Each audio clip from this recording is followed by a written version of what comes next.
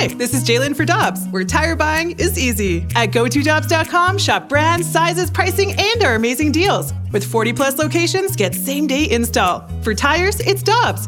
For deals you can use, click on GoToDobbs.com now.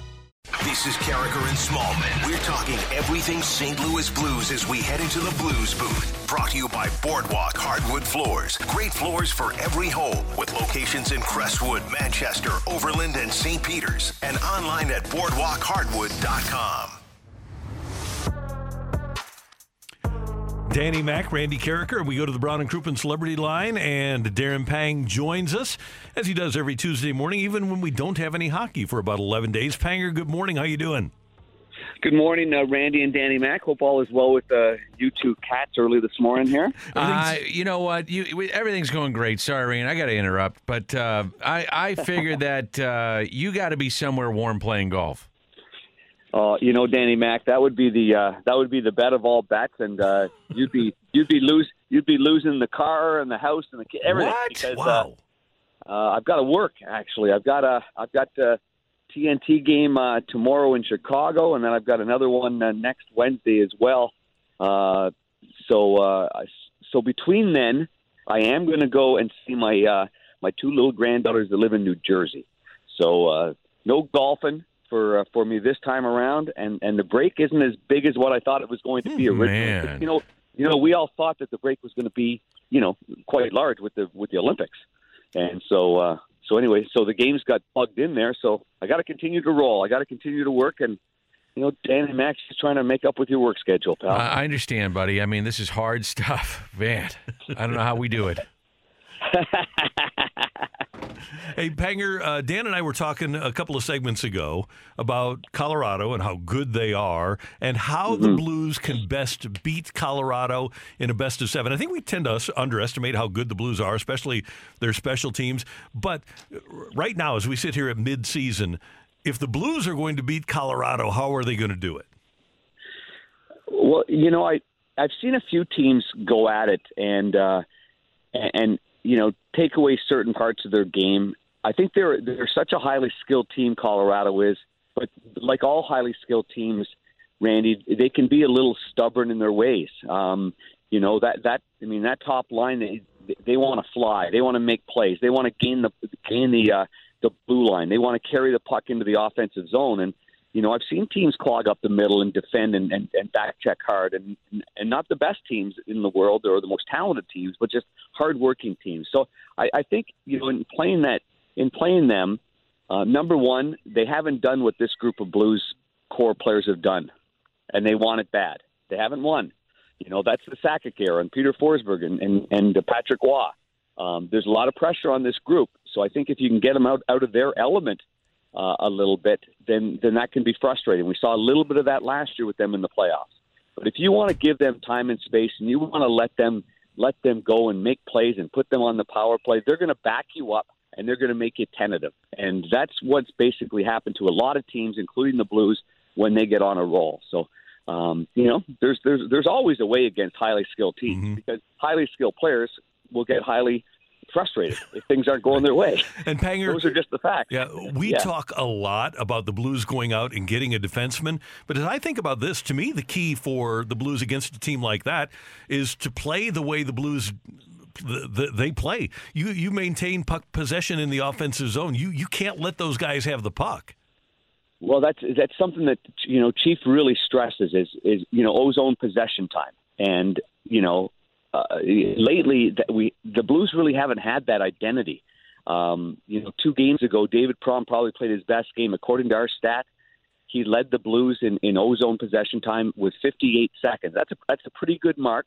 If you're in the minute and 10 per game at even strength, you're doing pretty good. So what I'm saying is it hasn't been done enough at this particular point. So yeah, they've got to be less of a one and done kind of a pop gun offense and have that puck in the offensive zone a little bit more and just be stronger on it. Be more determined to hold on to pucks and use your points a little bit more and spread things out a little bit that way.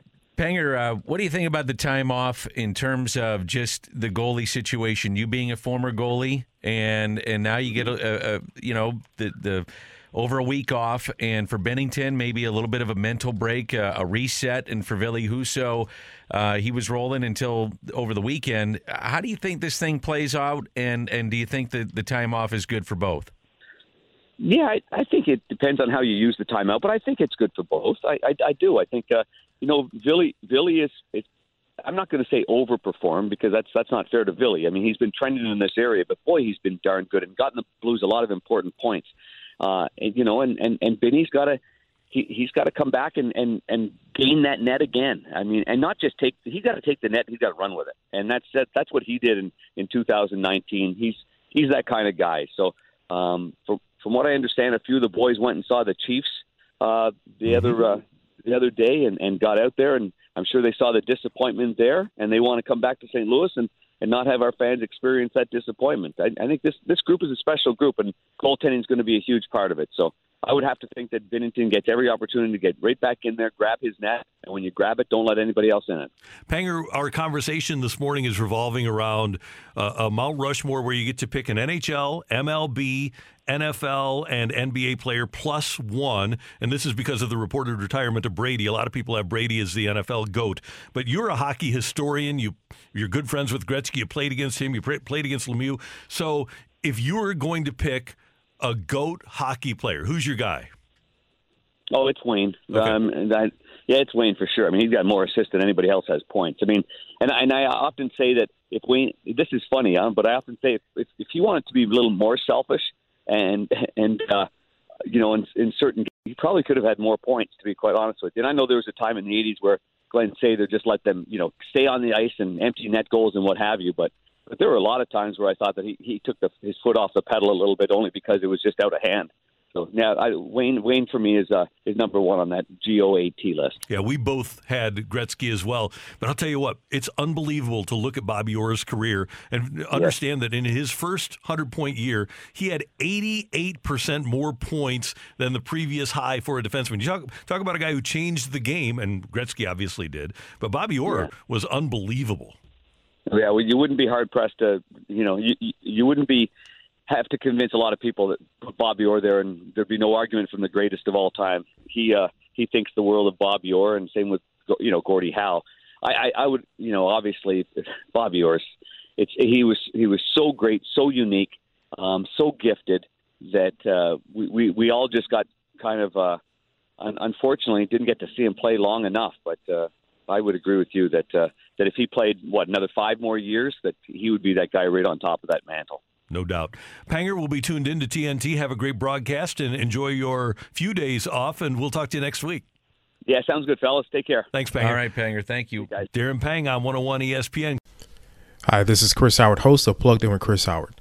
The College Football Playoff Committee made their decision on Sunday, and as much as I loathe the idea of Ohio State losing their way into the College Football Playoff, I 100% agree with OSU making it in over Bama.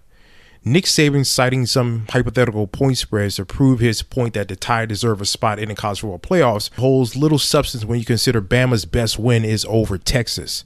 No, the committee got it right. TCU had a great season with far more ranked wins than Bama and didn't deserve to lose their spot after playing a surging Kansas State in a championship game.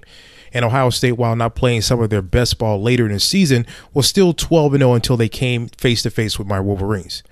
While the college football playoff system isn't nowhere near as good as it could be, it's better than what we had. And in a few years, it will be better for all of college football. Hi, this is Chris Howard, host of Plugged In with Chris Howard. Get the latest odds and trends for every professional and amateur league out there. From football to basketball to soccer and esports, we've got it all at betonline.net. And if you love sports podcasts, you can find those at BetOnline as well. And don't forget BetOnline for the NHL, MMA, boxing, and golf. Head to the website today or use your mobile device to learn more. BetOnline, where the game starts. Want more ways to show your good side to the world? Donate plasma at a Grifols Center and join thousands of donors who are helping to save lives. Receive up to $1,000 your first month. Learn more at grifolsplasma.com.